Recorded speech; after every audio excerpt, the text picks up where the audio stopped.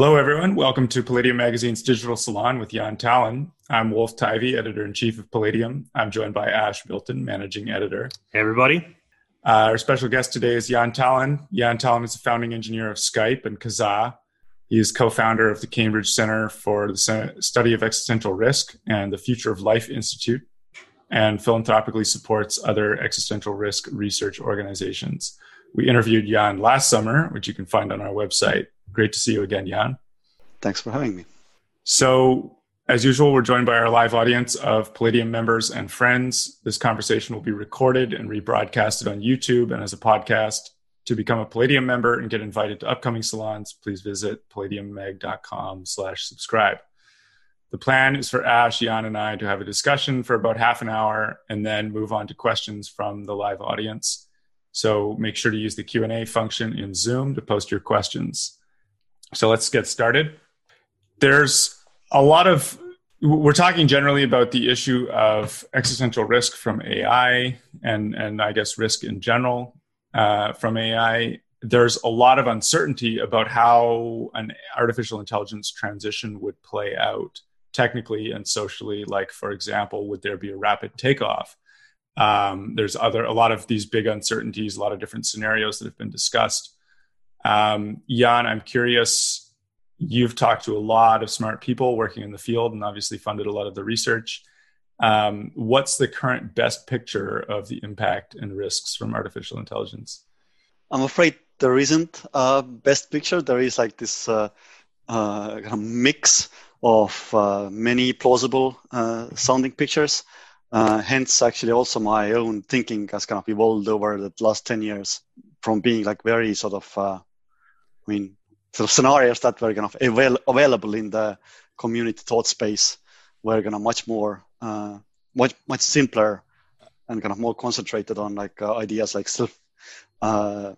recursive self-improvement, intelligence explosion. I mean, they haven't kind of disappeared still, but now we have like more, I would say like, more complex models that also try to take into account not just like theoretical properties of intelligence, but also try to think into account of what are the social dynamics and what are the kind of game theoretic considerations, etc. So like, right. There is like there's a whole spectrum of how things could go wrong. So so there's the kind of intelligence explosion, recursive self-improvement argument where an AI could, once we build some superhuman intelligence, it can build a better version of itself. But what are the other kind of scenarios or complexities that have sort of been added to the question over the last 10 years? Is it, and how is that related to kind of like progress that's happened in deep learning and AI research in general? Yeah, so like one model that I have in mind, and I think like many people are sort of like making mistakes that doesn't take this model into account. The model I call the drill and the city. I'm not sure if you talked about it in the interview, possibly, but the idea is that you have this. You can imagine like a small city or like some industrial complex, and in the middle of it is like a drill that goes deeper into the ground. Right. And basically, what it corresponds to is that a drill is like a fundamental AI research that goes deeper and deeper into sort of various algorithms that give you like optimization power and intelligence, ability to solve cognitive tasks. You go from like simple linear extrapolation to like convex optimization to like the latest stuff from 2 years ago, like transformers, right? And then you have like this above ground industry that basically takes the results of the fundamental AI research that usually comes from academia, but also from groups like DeepMind, and then sort of productizes them and kind of trains AIs for their own services. Now, almost entire AI safety and ethics industry in the world, in terms of like people count, is focused on what's happens above ground, because this is like the familiar thing. This is how the technology, I don't know, how it like reaches people. Yeah, how technology usually reaches people, and how basically we have to that's what we have practice with.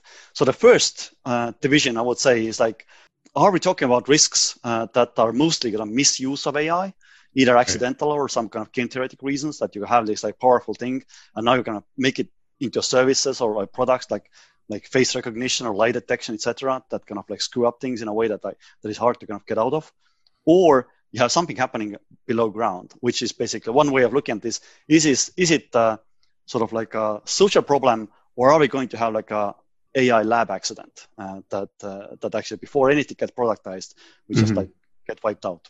Somebody turns on the AI training machine in the evening, and the world is no longer there in the morning.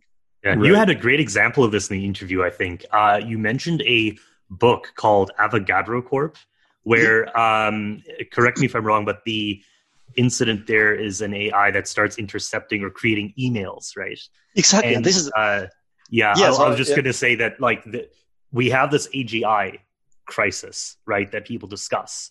And yet here, it's a very basic example, very basic program. It seems like there's a number of steps here where a lot of stuff can go wrong.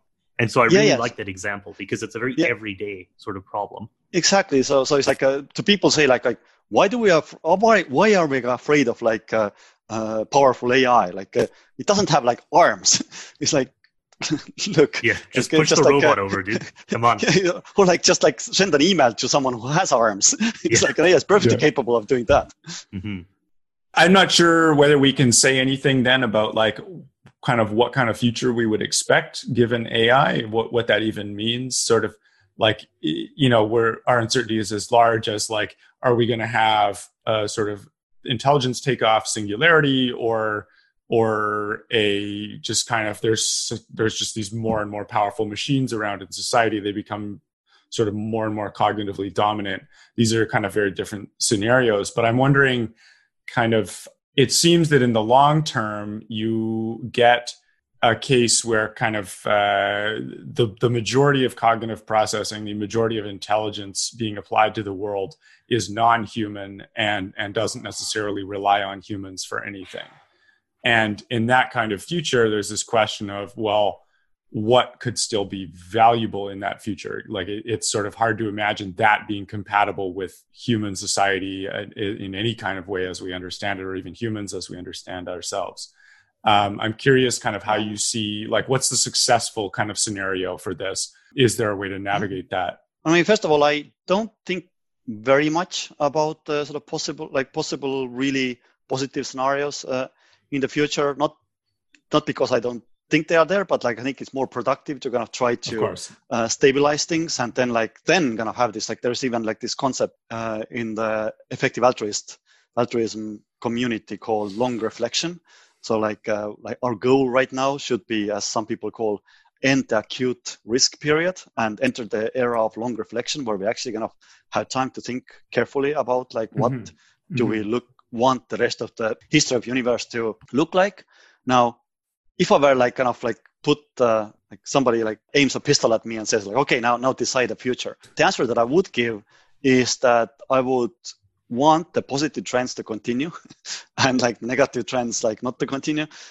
So like let's get a future where we will like just everybody will get like a 3% smarter and 3% wealthier, or like something like that, in terms of their ability to affect the world positively every year, and then like see like where that venture takes us. But it does seem like a lot of the initiatives that humans want to do that would be another's level, basically, of our civilization, right? So settling another planet or finding some unlimited source of energy. These are inherently high risk. And so I sort of wonder if it's possible to talk about ending acute risk in that way, at least when we're at a stage where we're still doing very novel and exciting and civilization advancing things. I mean, that's why I said, like, if you kind of like look at the recording of this, like I said that increasing the people's ability to positively influence the world, because indeed, like technology is like neutral, and if you just increase people's ability to affect the world, well, it will predictably end at some point. I'm curious. I guess the thing is that you can actually use AI theoretically. So one sort of positive use of AI is to, I think what Ben Goertzel calls it, nanny AI. So like AI that doesn't actually restrict human futures much, only by just like having sort of guardrails to make sure that we're not going to drop drop off the cliff, basically. Do we have any ideas about sort of technically, or not necessarily in full detail? Obviously, we have not solved the problem, but kind of broad sketches of how that kind of thing might be accomplished. Like, how do you actually get an AI to be a nanny AI, or get an AI to support a human civilization where people are continuing to get smarter and wealthier? Yeah, so I mean, we don't have answers here, but like we have like some glimpses of a beginnings of where to look. So like there is this like debate that is like kind of actually acute in AI circles, which is capability of society versus privacy. Mm-hmm. And FHI in Oxford actually has done kind of research into what they call structured privacy. And basically, like this is like an example how AI could kind of potentially work as a safeguard. So what you could, in a world where like everything kind of systems work as intended, which is like a fantasy world, but like perhaps there are good approximations, do is have like pervasive surveillance of everyone, but like nobody actually gets access to the record of what's being recorded, unless AI basically figures out it's actually in the interests of humanity to kind of make an alert. Yeah. So, I mean, then you have sort of panopticon government by AI or with slightly distinct, right? Because I wanted to ask this as well. The panopticon is where everyone has access to everyone's data, more or less. Right. AI being able to read everyone. Mm-hmm. Like, which of these is a better scenario in your mind? Like, in my mind, definitely, it's like I think the way I think about privacy is that it's like it's a value, it's a currency that you get to spend, just like you can get to spend like a portion of your income in taxes, right? Mm-hmm. And now, like ideally, you spend it on things, either donations or taxes, towards kind of organizations and groups that can do something positive with it. So like this like AI enabled panopticon, if it works well, is that you're kind of pay the tax of potentially losing privacy, but with like some non-humanly strong assurances that this will not be abused to gain kind of differential power. Differential power. So that it relies on sort of being able to get kind of strong assurances about what an AI system is going to do and being able to trust it. And the really cool thing is that, unlike humans, it's totally in the realm of possibility to get such kind of cryptographic assurances, because AI is a piece of code, and like we already know that it's possible to get like cryptographic assurances, like in terms of zero knowledge proofs and like obfuscation, code of obfuscation. But if you look at like the way deep learning works and the kind of the opacity of the systems it produces, like this, I'm just speaking like current AI technologies, which sort of look plausibly involved in final AI. They're sort of at the opposite end of the spectrum from the formally verifiable sort of provable software. Like they're very. I think it's like there are two orthogonal axes. Like for example, someone at DeepMind, Andrew Trusk.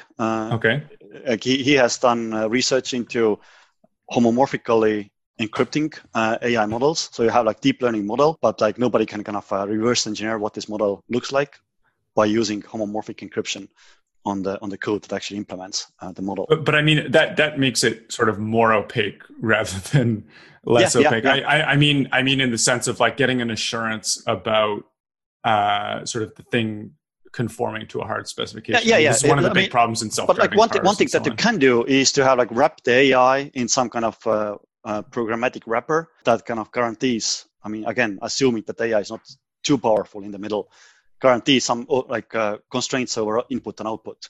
So you can basically kind of reject every input that doesn't fit certain criteria, and then like you have guarantees about what's happening in the middle as well.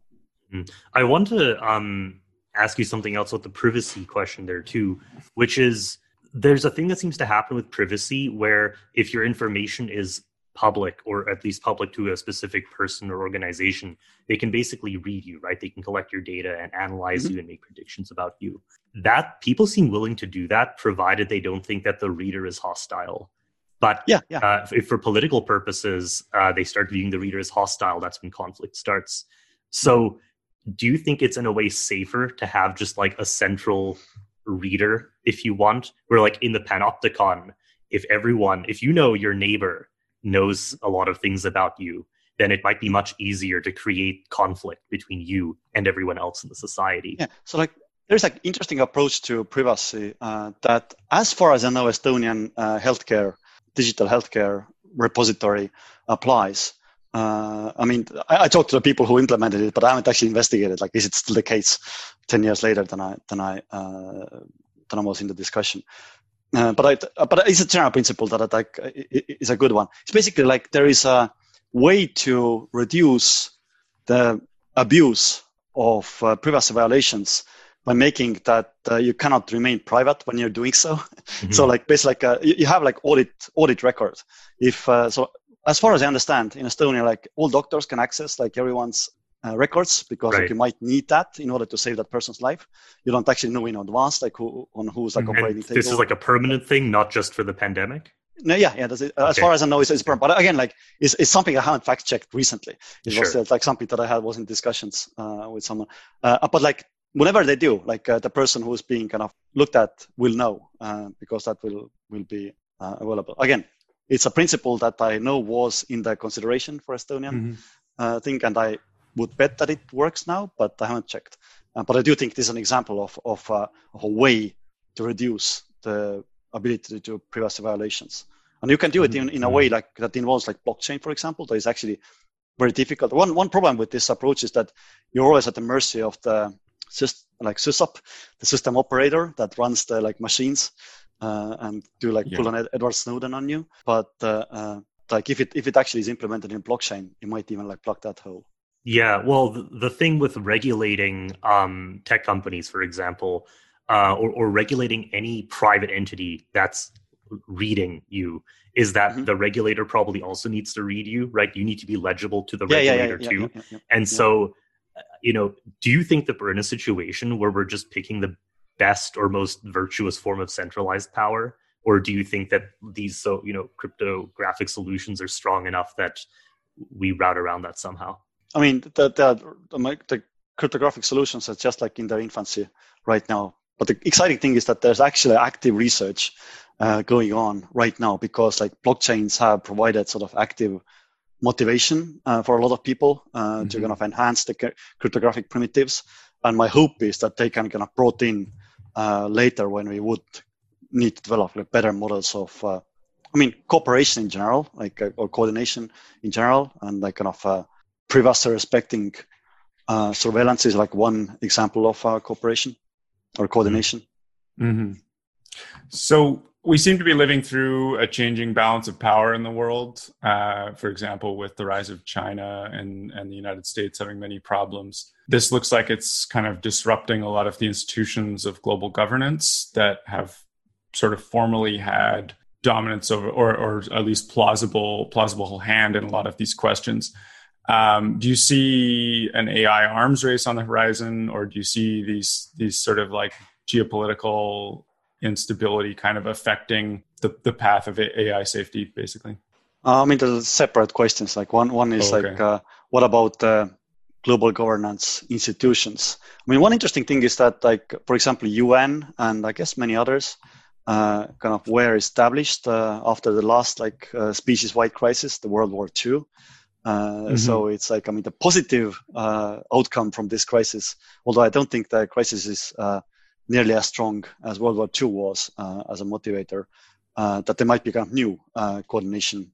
First of all, there might be like new leaders that come out. Like one of the nice side effects from wars is that you will get actually kind of reality respecting leaders, as opposed to just like people who try to kind of bend the reality to their words, because you can't win battles using that, and you need actually kind of be in contact with reality in order to win battles. So like that might this crisis might actually surface some of those leaders, and those leaders might organize, which is I think interesting prospect if it happens. So, and your second question was basically like arms races. Yeah, I don't know. It's really it's not obvious to me. Like if this crisis has like kind of these dynamics are already pretty strong. So it's not obvious which way this crisis being like rather orthogonal to those dynamics. Basically it has both positive and negative effects. Like the most positive effect I see is, again, it is right now we are implanting a living memory of what a species-wide problem looks like. And we didn't, like, the people who still had that, they were like about to die last year. So it's like, or like basically like the people who still like remember, have a living memory of World War II. There are just like very few of those left. Yeah, well, that when we talked about creating that kind of knowledge, we had a salon recently where we were discussing nuclear power. And one of the things that came up was that when it comes to nuclear, because a lot of countries have moved away from it in various ways, the actual memory and like living tradition of how to properly manage nuclear power, which has the potential, is an existential risk as well, is disappearing. And so maybe we think, well, AI is going to be around a lot longer than nuclear power. But do you think that one of the important questions here is, once we start figuring out how to solve these problems, we also need to make sure that the knowledge gets handed down? Or will AI just be so ubiquitous that people will know how to do this? It really depends on like what the future trajectory looks like. It's totally possible that we will not get anything resembling human level AI in the next 100 years. At which point, like, we have to like really get our act together when it comes to like governing the world and species in the kind of background of ever increasingly powerful technology such as like biology, like biotech, synthetic biology, etc. Although I think it's like unlikely that we will see many additional human generations before we will have the end of human era. So it's in that sense, I kind of my money literally is on that scenario, that we are not very far from human level AI anymore. But I might be wrong. So, and in this case, it's valuable to have people to think about like how to actually organize the species without the help of AI. Well, and so this go ahead, Wolf. So this brings us to another kind of interesting question, which is, if we're going to have that AI transition in the medium term, you say sort of within generations, what does that do to the importance of all these other problems? Like you mentioned, kind of governance, getting our act together on governing ourselves and so on. How much should the specter of this AI transition impact our plans as people who care about society? Is it something like there's a bunch of stuff we still need to do, or especially need to do, or which things are kind of more important and less important given that sort of future scenario? Yeah, so it's like I said, there is like kind of a spectrum of futures, and right now we kind of have to hedge our bets because we really don't know what the AI timelines are and how other technologies are going to come along. Yeah, given that, like, if I knew that indeed, like in the next 20 years, the human era will end and we will have like kind of AI completely in charge of what happens next. Many of the otherwise very worthwhile problems like fighting global poverty or trying to fix global warming, they just go out of window. So it's like there is no like given that, but it's like strong given, right? We don't know if that's true, but if it's true, then that doesn't make sense to focus on such things anymore, even though they are worthwhile a priori. Now, that said, there are still like some things that are sort of like basic and robust towards different scenarios that are useful if we are in this like AI trajectory, or if we are in the trajectory that doesn't involve like human level AI anytime in the future. Mm-hmm. And there are things like I think the most obvious thing that comes to mind is indeed kind of your area, which is like governance and global coordination, and trying to ensure that we are not going to end up in some weird prisoner's dilemma kind of situation where we just like shoot ourselves in the foot as a species. Yeah, I mean, there seems to be a possible failure mode, right? Which is maybe equivalent to your previous example about not thinking about specific AI failures because we're worried about AGI risk.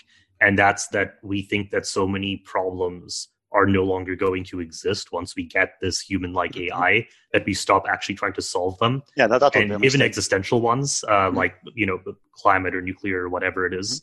I mean, it still makes sense to kind of specialize in the sense that like I am focused on long-term AI risk, but I totally acknowledge that it might be just in vain. I don't think it's important that people who focus on other areas, they also have like similar mindset that they're kind of like their job is like insurance policy against certain kind of future, but it's not like a slam dunk thing that this thing will happen that they work on. Mm-hmm. I know we want to start getting to questions soon. I did want to ask you, though, before we started the salon, we've been chatting a bit about the generations question and how, very often generational dynamics play out such that a generation that has been in power for a long time stops understanding the magnitude of risks that they didn't have to deal with. Could you just share a little bit about how you think about these questions? Yeah, I mean, as I mentioned to you earlier, it's I don't think like a lot about these questions. Again, because of my focus on just like AI and especially the technical side of it, because of my background, AI safety. But I do think that there are like I certainly see like evidence that there is value in having intergenerational governance structures. Yeah. So like one obvious example is like Estonia. Like we when we kind of ended the Soviet occupation, our first prime minister happened to be 32 years old, and he was like, I read like one book by Milton Friedman, and I know this internet thing, and it's like, we're gonna have like a e-country, and so we did. So like, and I expect like if some like old communist would have been in power like in many other post-Soviet countries, then that just wouldn't have happened. Yeah, like the succession question in practice becomes that either you figure out how to get people into your institutions, or at some point a crisis level event occurs and those people come in, and usually the trust is not there. And so on the one hand, you can get disruption that can be valuable. On the other hand, you might lose knowledge that has been hard won in the past. Yeah, so there's this really interesting relation to kind of the reality respecting leaders idea that you had earlier, which is like, well, especially like when you have new people coming in, or just like when you're thinking about who you want in the government, you definitely want some people with the long memory, with the wisdom, the kind of like they've seen the stuff before, but you also want younger people kind of in contact with the newer realities. It's this interesting kind of problem of how do you keep the institutions focused on the reality of the situations they're dealing with. Also, I do think that like smaller countries like Estonia have it just much easier because there isn't as much optimization pressure when it comes to getting elected and becoming near the top. Like basically US and like big countries in general gonna draw from a very large pool of people who want to be in the top, which means that they are sort of professional. They're like kind of perhaps even before they were born, they had like this trajectory plotted out that they have to like put a lot of effort. I mean, in Estonia, that just doesn't happen. Like you have people who are like have like a proper profession as well, in addition to being a politician. Mm-hmm. And you think that's a matter of scale? That's interesting. Yeah. So and also it helps in terms of like I'm not saying like that all governance have been like super good in Estonia, but like there's definitely like a more proximity between the population and the government because it's just literally closer in terms of geography, right. But also like in terms of like social distance. Yeah. So let's start moving on to the questions from the audience. We've got a lot of great questions that we should get to. So Pasha Kamishev asks, to what extent are problems in our society already due to aggressive over-optimization of the wrong metrics or certain metrics, such as like news or social media clicks, engagement? I think we talked about. Yeah. Absolutely. Like I think my long-time friend Michael Vassar once said that well, and at the end of the day, everything comes down to the problem of non-human optimizers, and like you can think of corporations as non-human optimizers. Yeah. And indeed, like we have had a lot of problems with corporations. I would argue that we still have like some of the most plausible scenarios of realized AI risk is that corporations who by nature are incentivized to downplay the risk of the externalities that they create, as we've seen from like environmental issues in the past. They basically, we already see like the biggest kind of skeptical voices when it comes to AI safety come from big corporations, and I think that the dynamic is there. That's just incentivized to work on AI and B, downplay the risks. This is interesting because it's related to that, like this problem of non-human optimizers. It's related to the problem of governance in the sense that it's actually quite difficult to construct a human optimizer that has enough like scale to be significant. Like what does it mean to kind of get a lot of people organized together in some institution that's able to wield power while still kind of being in some sense governed by holistic human judgment? That's one of the problems we worry about. Yeah, it is a question that kind of bottoms out in mechanism design, I would say. So like there are like, I've thought a little bit over this and talked to people who like think way more, like Glenn Weil from Radical Exchange, is that like it's possible now that we have like blockchain, for example, that now that we have like ability to do global coordination without asking anyone's permission. It's like, although obviously it has like many downsides, a lot of speculation, et cetera, but it's a new capability that the world didn't have before. And it's possible that we can kind of like bootstrap some new governance mechanisms from it. So like one particular sort of like science fiction idea that I have is that can we just like disentangle the preference discovery and preference promotion, I call it.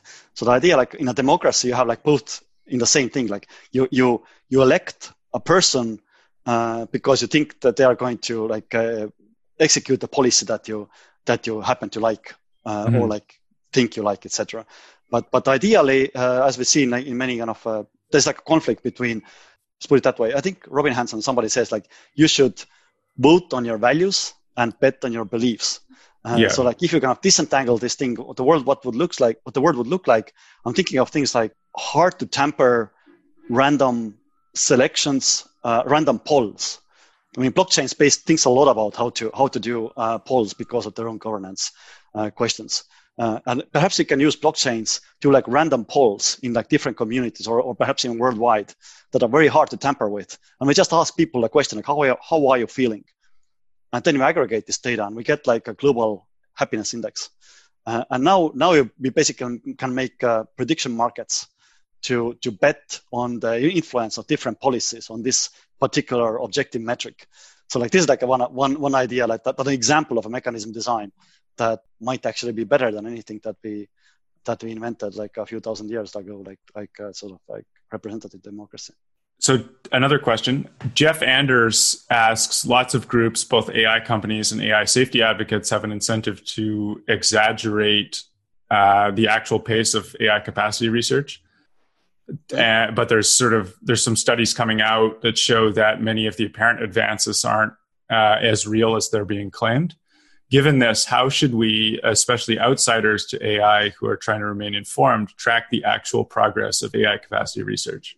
Yeah, this is like very, very difficult question. And like my sort of like first answer is just like, I don't think we can. It's like people, some people, I mean, first of all, it's valuable to invest in research that tries to kind of make the picture clearer. That's why I'm supporting an organization called AI Impacts, for example. They have done like a bunch of research in that space. But also it's just like important to keep our uncertainty open and not like kind of double get into this confirmation bias loop where you're kind of see an advancement in a press release and think like, see, I told you. But also like there are like undeniable trends, like trends in hardware that are like very objective. You can actually measure like how much compute becomes available to AI. Additional compute becomes available for AI training every year, and you can compare that to the amount of compute that human brain plausibly does. And I think for most plausible models, I think we are already beyond human brain in that. I mean, not all models, but I think that some of the most plausible ones say that supercomputers are no more powerful than human brain in terms of operations per second. One of the ways that I've heard about that we should maybe think more about what automation is real, this came from Robin Hanson, was that we talk about these things in a very abstracted way. And Hansen had the view that we should basically look more at actual industries. So let's not talk about AI in general, but about some particular instance of an industry doing something with AI or with some other form of automation. Yeah. Do you think that that's a more useful way, like to concretize what's actually going on and what's real? Yeah. I do think that it is like it really helps with the above ground part. It doesn't help much what's happening down ground, like down. Down beneath the ground in this model, like in the AI labs of fundamental AI research. But yeah, like if you're just like trying to assess things from the economic perspective, and as far as I know, like everything an economic perspective for Robin Hanson. So I mean, he's a great guy and a friend, but yeah, I think he has like economic lens on all the time. So yeah, I do think that it's like it gives you like very valuable data when there's like a lot of incentive for people to exaggerate the capabilities of their technology. Then you basically can call them on that and say like so what actual thing you're doing with it. Interestingly, like for like 10 years I was in this automated trading business. I was trading on NASDAQ for 10 years, developing code to do that. And then I was a part of a community. And I saw like the same thing there, like people were trying to sell their systems. And I was like, wait, why are you selling a system that works, right? So it's like... right, because you could just make money by using it directly on the market. Exactly. Yeah, well, like inventing some leverage scheme or whatnot, doing a fund or whatnot. But like, so like in some ways, like I think the AI hype, sometimes people are just incentivized to take their Excel table and hype it as a next generation AI. Well, you can think of two versions of what companies are doing, and the one part is actual internal R&D. There's some specific problem to be solved, and they're bringing in people to try and come up with a solution. The other is that they're adopting systems hyped to them by, automation consultants, and they have to then look for problems to solve because some advocate in the organization either bought into hype or maybe had a lobby interest or something like that. And maybe this is where we see a lot of the fake trends occurring. Yeah, one kind of joke I have about Robin Hanson, I think he has like computer science and physics degrees, and say like it's a professional physicist who became professional economist who became professional cynicist. Yeah. And then it's like, and I think he's like super cynical and there. A lot of his cynicism comes from the observations that organizations really aren't the things that you're going to naively expect them to be. Mm-hmm. Organizations are much less of a mechanism than they are an organism and like a political structure rather than some kind of like cooperative thing. So like, yeah. Yeah, well, people could over-optimize. A lot of weird things happen in organizations. So like whenever I invest in companies that have like business to business or like enterprise products, I can always go like, do you really know what's going on like within your customers? And if they like give me a good story, it's like, okay, you know what's going on. here's money. Right. So Chelsea Voss asks, certain fields such as lab chemistry and aerospace engineering share a concept of safety culture, a set of social norms and incentives which encourage researchers and managers to put safety first before research speed and before launch decisions. For example, like SpaceX's launch scrub last Wednesday is a good example of this. How much might this kind of thing help? How much might it help to unify current AI research under a common safety culture? What might that look like? What would it solve? I mean, it would help. I would expect it to help a lot.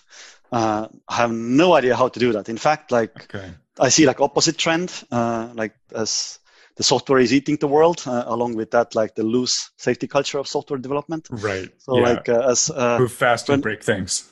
Yeah, a friend of mine, David Terremple, he basically observed that, we should expect like the aviation industry. I mean, that was pre-crisis. Now, who knows what happens post-crisis. The aviation industry become like less and less safe because like software is taking over. Right. Yeah. I mean, we've seen this with the 737 crash, exactly. where basically it was shoddy software built the way all software is built, which is terribly. Exactly. So if you could kind of reverse that trend and insert like safety culture into AI companies. Yeah. I mean, when I was at DeepMind, I was on their board of directors. Like one of my missions was to kind of like, I was really worried about the culture, and really wanted to bring in kind of safety people on the ground floor. And now they have a proper safety team. Although like it's a kind of question, which I don't know, like how well they are kind of integrated. Right. Probably, I don't expect them to be very well integrated. So is that question more about we don't know what proper safety culture looks like and how to do it? Or is it more like we know roughly what we need to do, we just can't socially get people to do it given the organizational incentives? Yeah, I think it's latter. Like again, like commercial aviation has like a stellar track record when it comes to safety, and because they have like very harsh feedback loop. Whenever there's like a safety failure, they get like a lot of bad feedback from it. So it's like there's like they just grew to be super safe. Someone mentions in the chat. Someone mentions in the chat, aviation and chemistry obviously had their risky, dangerous experimental phase at the beginning, where there were a lot of crashes and experiments gone wrong. Also, interestingly, I think Stuart Russell makes this point that the nuclear power industry sort of like killed itself by downplaying the risks and not kind of addressing them in time. So like, and basically he wants to avoid the same thing with AI industry. Right. So like right now there's a lot of like downplaying of risks in AI, just like there was in nuclear power. Right, industry. And then there might be an accident and everyone's like just no, we're shutting it all down. Yeah. Well, that's the risk of safety creep, right? There seems to be this problem where we obviously want safety on failures with very high levels of consequence. So if a rocket blows up or a plane crashes and people die, we want to have a precautionary principle there. On the other hand, there are certain risks we perhaps want to take. Like if a rocket blows up in testing with no one on it, maybe this is an acceptable risk. But it seems very hard to actually balance this because you have a safety bureaucracy that seems to necessarily arise, and then you have the natural path of bureaucratic creep start occurring. Yeah, so like one thing that I certainly, as I get older, I get like more appreciative of bureaucracies. So it's like I kind of every once in a while I kind of see, like, I mean, I've been kind of involved with Oxford and Cambridge for the last 10 years in their various centers that I support, and like there's a lot of bureaucracy, and I go like, yeah, but like if there wasn't, like this and that kind of exploit would be possible, right? So like we have to kind of think about like what this bureaucracy. I mean, it introduces a lot of friction that can be frustrating, given the context that you have. But if you didn't have that context and thought of like all sorts of circumstances that they have to handle, then like bureaucracy might have been like the very natural answer. Yeah. Competency and goals of the bureaucracy seem to be the important thing, which is why I specifically mention bureaucratic creep. But again, it is a costly thing, right? So it's like there's like trade-off thing happening there. So James Dama asks, when we consider the risks of existential risk from artificial intelligence, is that comparable to the kind of risks we get from autonomous intelligence agencies? Like an intelligence agency within the government tends to sort of amass a lot of information and power in sort of a relatively unaccountable way, but you still want it to kind of remain accountable. You want it to be stably aligned. Are there advances in AI risk management that look promising for intelligence agency management, or vice versa? Is there an interesting relationship between those problems as you've seen? Well, I mean, sort of like put it very bluntly, once the human era ends, the human intelligence agencies, just like any other human institutions, are not going to matter. Yeah, but I mean, before then. Yeah. I mean, it comes down to the same agent principle problem, right? Because like intelligence agencies are supposedly agents of their respective governments. Yeah, and they do have like a host of agent principle problems. So I do think that there's because of the one way of looking at this one very highly abstract, but I do think a very robust way of looking at the entire long-term AI risk is that we are in the process of delegating human decisions to machines. And like we have this control. Whenever you delegate something, you're also yielding control. Yeah. And so like we had this slider that is kind of diminishing over time, which is like how much control we still have over the future. And like there might be kind of catastrophic drops in that once we have things like AI developed technology, for example. We no longer control of the technological output of our civilization. And I do think that the same thing applies to like other places where there is agent principle problems, such as governments, and like vice versa. There might be some interesting learnings while we're trying to solve how to do like safe delegating to machines that could be also be applied in governance. Chelsea Voss asks, Victoria Krakovna recently examined some parallels between the coronavirus pandemic and a slow AI takeoff scenario, in particular highlighting the question of competent institutions as a necessity for both pandemic preparedness and a slower AI takeoff. How do you think the institutional landscape influences AI risk right now? Where would you suggest that AI researchers on the ground focus their institutional reform efforts? Like, I guess particularly this is getting at kind of, we've seen a lot of institutional rot revealed by the coronavirus thing, which obviously bears on the AI risk question. Yeah, I mean, it's just correct. Like, if you want to kind of navigate the future, you should have like competent coordination mechanisms, and competent governments are an example of that. So like so that's why I'm like kind of being like literally in the middle of US and China in Estonia. I do think that I mean China seems to be handling it much more competently than the US, and it's not really a surprise to me. It should be like to anyone really, right? Because of I mean, one sort of positive. I mean, I've grown up in a communist country and like highly centralized thing, and it's not something that I would recommend to people, but especially in US, especially in Soviet Union, that was way worse than China.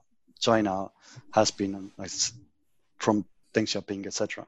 But yeah, the centralized totalitarian governments definitely have like certain advantages when it comes to kind of coordinating responses, national responses.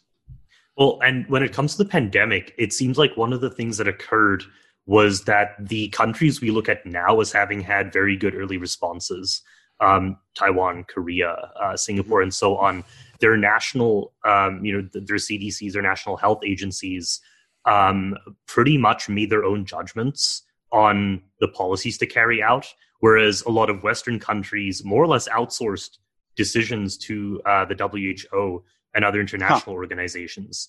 And so I think that this is an interesting question because the pandemic has shown that you pretty much, if you try and outsource judgment questions to some other party, you're not escaping the judgment question. You're just trying to dodge it. And so in AI, right, there's this constant temptation to reduce judgment to algorithm, more or less. And do you think that there's a useful way of recentering the human judgment question when we talk about these issues around AI? Sorry, what do you mean by recentering? I think even when we were discussing the questions of centralization, the instinct is to say, well, there are these technologies that exist which can allow us to protect privacy or which can allow us to stop people from getting our information. We don't generally answer by saying that we should create a culture of people who are running these institutions that follows norms that we want to see happen, right? So actually look at the people who are creating these technologies and ask, how are they developing and implementing them? Do you think that this is an overlooked question here? I'm not still sure I understand. Do you mean like the technologies inserting their values? Exactly. So you might have someone who sees the primary use of machine learning as being like facial recognition or something in the security state, and rather than maybe we start answering, oh, here are other technologies which can guard against this, rather than saying, well, why don't we ask why so many people see this as the immediate use of the technology, which is a question of human judgment, right? Yeah. Like maybe this is too much of an aside, but we don't have to stay on it too long if you think there's a more useful. Yeah, I think I would just like fall back to my default answer that like sort of governance is hard and it's kind of valuable to try to develop mechanisms that try to take into account things like Rawlsian veil of ignorance.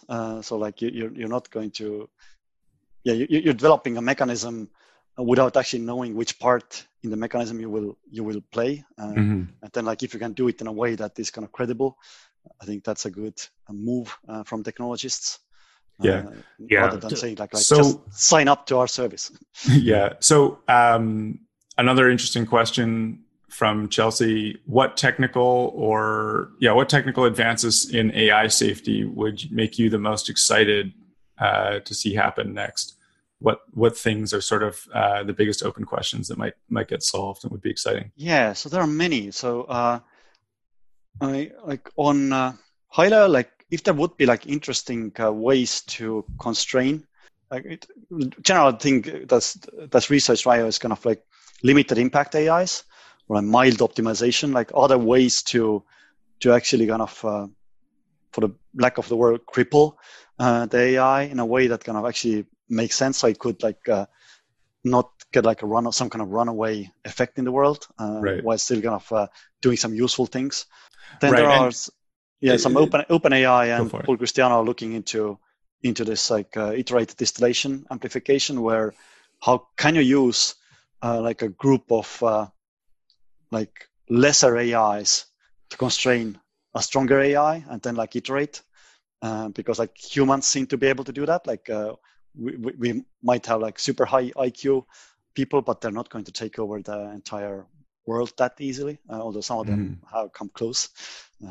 So it's but yeah, if you could like get like pretty solid understanding of how constraining AI works, either using other AIs or some other constraints, that would be very cool. The limited impact question is interesting, like whether that's even possible, so to speak. I guess the formulation of the problem is that even with a relatively innocuous goal, like, prevent car crashes or something, if you apply enough optimization power to that question, you end up with something that's potentially quite dangerous because it starts going and finding ways to accomplish that goal. Eliminate cars is an obvious way. Eliminate cars, eliminate drivers is like always high power optimization solution to that. Or take control of everything else to make sure that we're applying enough computing power to this problem or something. That seems harder than kill everyone. Kill everyone seems to be here. Right. It maybe is the easiest route, but certainly not our intended result. Yeah. So there's like this general problem that like once you start applying more and more optimization power to something that makes sense to you, you will get like bad edge cases that will kill you. Yeah. Are you? Do you see a possible route to solution there, or ways that might actually get solved, or is that something that's like it would be a nice to have, but not necessarily expecting it? I don't know. I have like a double-digit uncertainty there. It's. People are looking into that, and some of the institutes that I'm supporting are doing research. In mild optimization, limited impact space. Also, DeepMind I think has. Their safety team has done, particularly in Victoria Krakovna, I know has at least one paper, if not more, in limited impact topic. Shall we move to the next question? Yeah. I'm just trying to figure out which question is the best one for next. Yeah, Paul Christiano is awesome. I see the comment. Yes, yeah. He's definitely like one of the top 3 AI safety researchers in the world. Yeah, I think Travis's question might be interesting here because it touches on the safety discussion. So he's asking, when it comes to actually building more safety mechanisms in foundational AI work, what are some of the obstacles to building this? So he says this is the drill in your city versus drill analogy. Sorry, what are the obstacles for? The obstacles to building in more safety mechanisms in foundational AI work. The main obstacle is just psychological. It doesn't feel dangerous. So it's like if you would get like it's not obvious like what the what it would take for this to actually feel dangerous in a way that aviation engineering feels dangerous to the engineers, or like making mistakes in spaceship construction feels dangerous to SpaceX engineers. I think that this is the main obstacle right now, that psychologically it seems just programs. Do you think that there's a concern with, we see abuses that end up taking, a toll on even human life all the time, like mining or any number of industries. Do you think that?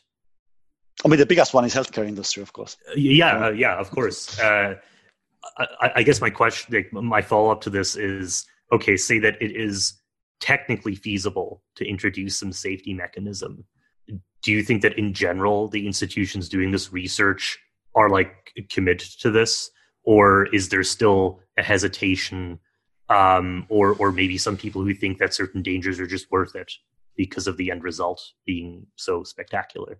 I mean, the sort of the tip of the drill organizations that I'm familiar with to some degree, DeepMind and OpenAI, they are definitely like kind of leading examples in a good sense, that they do have internal discussion about safety, and like people are not actively hostile towards safety idea, unlike some other kind of corporate cultures that are doing AI safety research.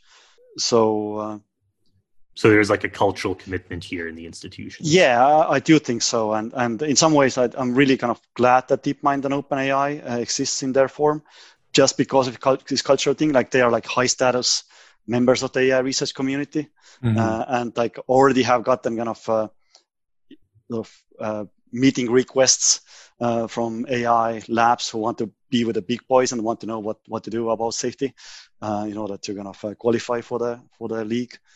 So I think that hopefully there will be like more dynamics like that in the future. Yeah. So another question from Pasha. Culturally speaking, software development as a whole feels like it's failed to acquire that culture of safety. I mean, we talked about this a little bit with move fast and break things ethos compared to like bridge building and other forms of engineering. And a lot of software feels broken. Do you see this changing either through kind of different programming practices or different cultural practices? What are the kind of route for that changing in software development or in AI?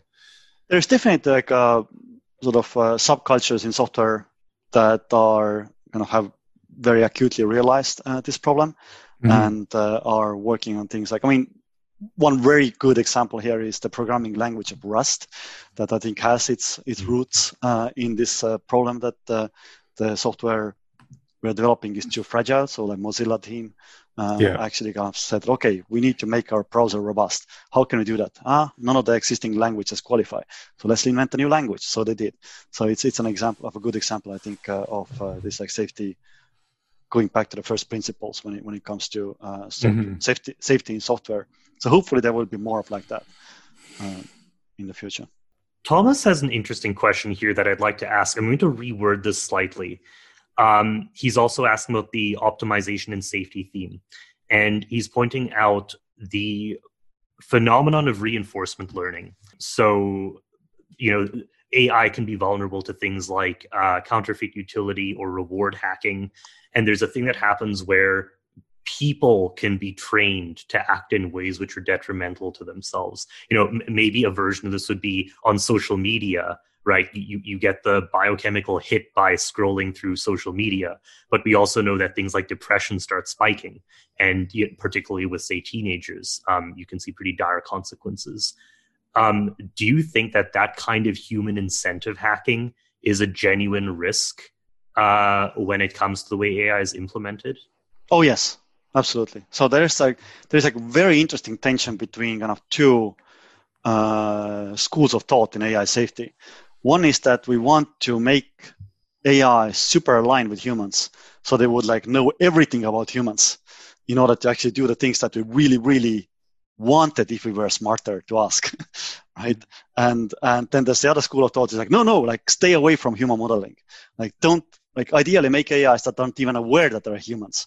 And because their motivating concerns indeed are the manipulation scenarios where you just end up create an AI that's just super good at manipulating humans. Mm-hmm. So the idea here is that the AI would basically be incapable of optimizing human behavior in a way that we would actually want. Like there's too many variables involved.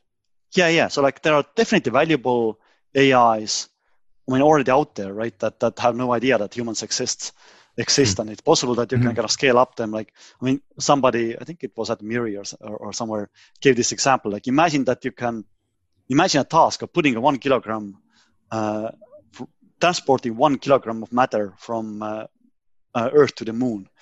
Like theoretically, you can do it without like any awareness of humans existing.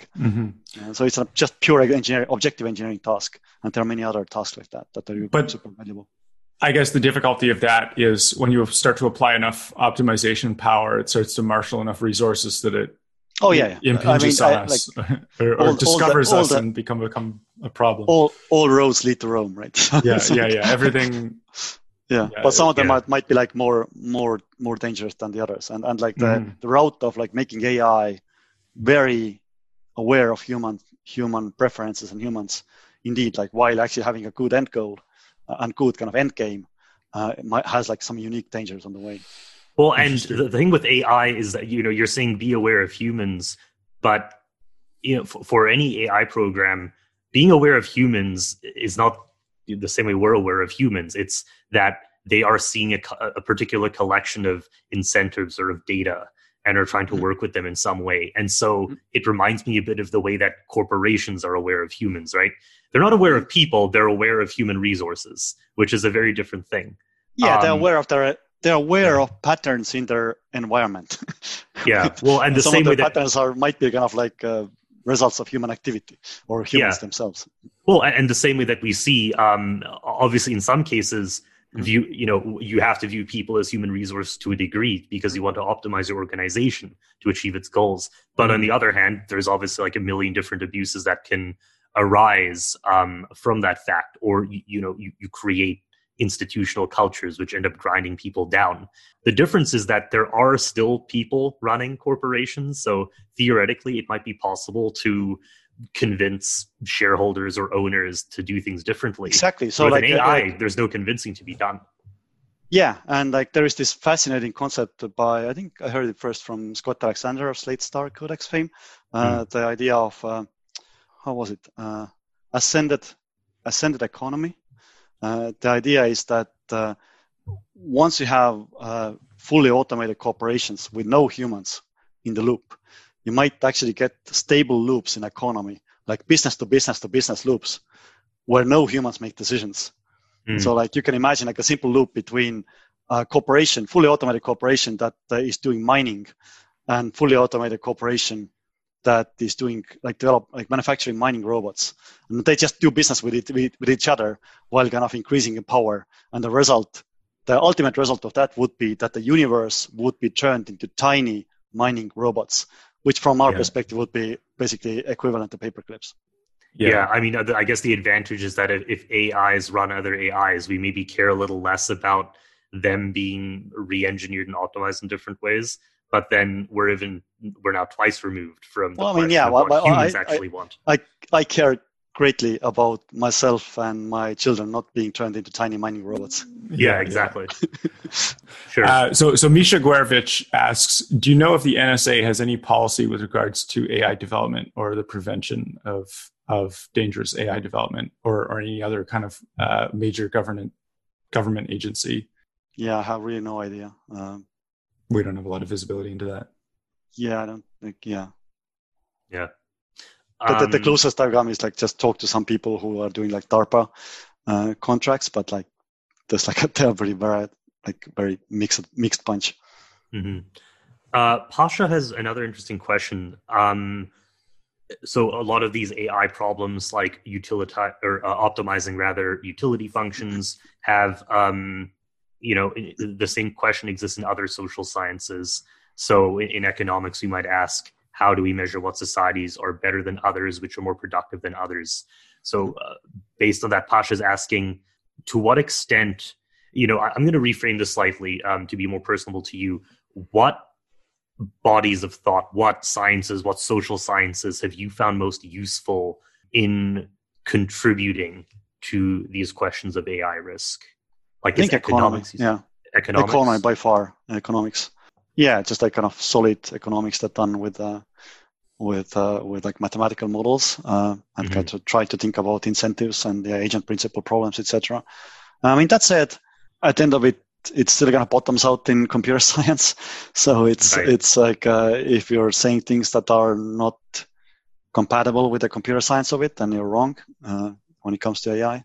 Should economists who want to work on these problems maybe figure out how to translate their discipline into comp sci research? Like, in all of these fields, I imagine there's a lot of information that is just not visible to people working in the AI space. They aren't around those communities. Is there any field that you would want to know more about that you aren't familiar with? That I would want to know more about. I mean, my first knee-jerk reaction would be economics, but I also like find it. I mean, perhaps it's just like too interesting rather than super useful. But I do also think it's super useful. I think it's like there's like a very fertile kind of cross section or like intersection between computer science and philosophy. So like as I think Daniel Dennett has said, that the computers keep philosophers honest.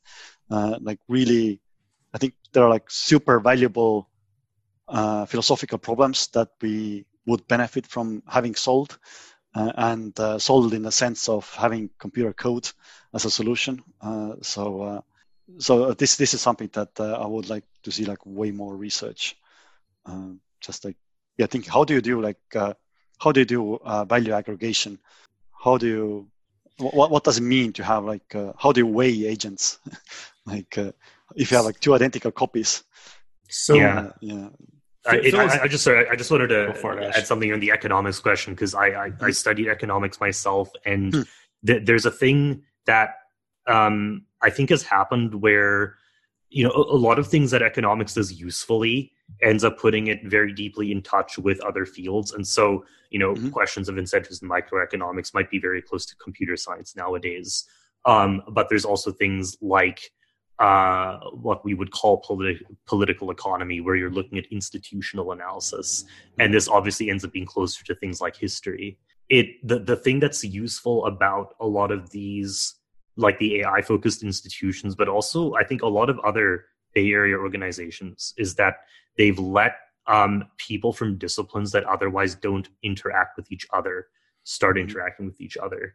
And, just because there is so much information out there, there's a very simple translation problem, which is how do you get people from completely different fields understanding, like not just understanding what else is out there, but why it's useful to them.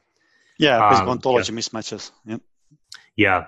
But anyway, I'm thinking here of other, problems in history. We've mentioned nuclear and things like this. When we undertook the transition from nuclear weaponry to nuclear power and energy, or in the space race, for example, there were cultural elements to this, there were technical elements to this. These sorts of projects have a way of bringing people together because there's a specific goal that has to be achieved or a problem that has to be solved.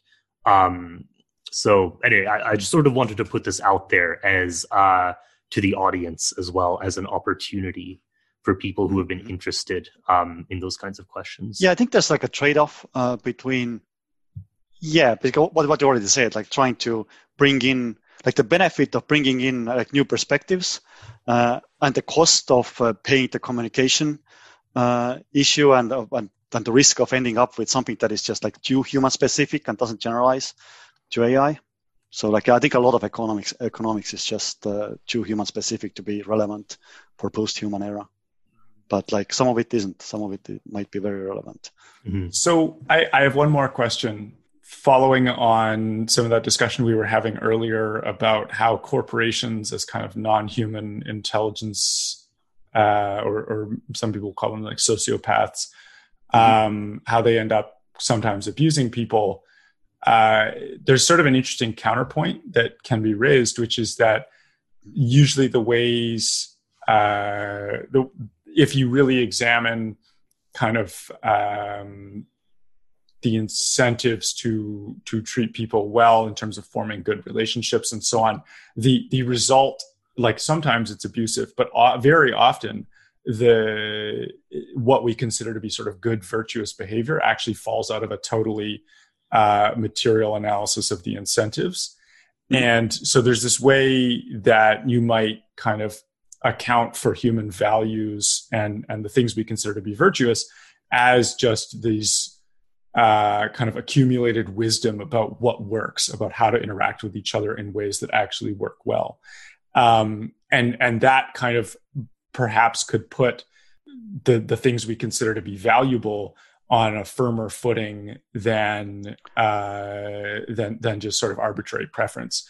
And that is a cause for hope. So you're basically touching probably one of the most interesting things that I've ever been exposed to in the last 10 years, which is like, is moral realism true? Right. It's like, and true in like a technological sense, like there are things that actually work. Yes. So like, the way I would be putting it is that Josh Green has this book called Moral Tribes. And the idea is that ultimately ethics and morality bottoms out in game theory. Right. Like the tribes that ended up like promoting the morality that we know as human morality, they were just more competitive than the other tribes that weren't. So like, and this almost certainly generalizes. There's this fascinating short story by Scott Alexander called Demiurge's older brother. Basically, what an AI morality might look like. It's a really fabulous story. And there's basically like I'm giving you like not double-digit probability, but like single-digit probability to worlds that are good regardless of what we do, because moral realism is true and humans are cheap enough to keep around. So like even like if unaligned AI takes over for game theoretic reasons, it's not going to be actively hostile towards humans. But less than 10%, but like still like non-trivial percent. Yeah, and relatedly, even like let's say there's a post-human era where there are no longer humans around, you could imagine, in a world where moral realism or some version of moral realism is true, a sort of nominally unaligned future AI still being a valuable thing simply because it's kind of tapping into that same kind of that's why like philosophy and computer science, marrying philosophy and computer science can be just like one of the most important things that humanity can do, like if those considerations have any merit.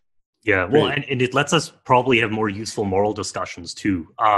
It's interesting that you're talking about moral realism here, because one of the questions that I personally was interested in, like, have you ever come across Alasdair MacIntyre, the moral philosopher? Yeah, then the name is familiar. But he wrote a book called After Virtue, which was about the way that the actual context of morality had changed.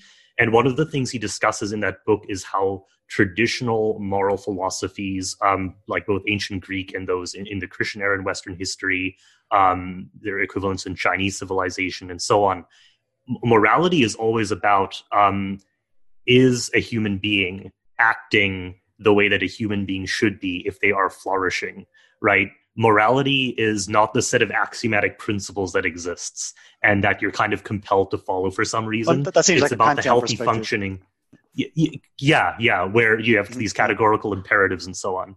But like rather to talk about morality, you first have to talk about the moral subject. Like what kind of organism are you discussing here, or what kind of intelligence are you discussing? What kind of group of agents basically? What is this? What is the superstructure? Well, and it also lets us ask how should these things function, right?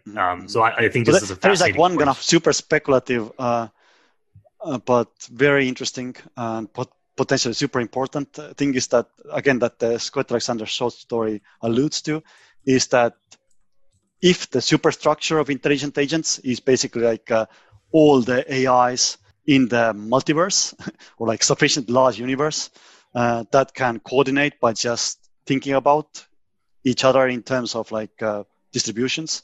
I gave I think 10 years ago or something like that, 8 years ago, I gave this talk about metaphysics where I kind of explored a little bit. It was a lot of fun to prepare that talk.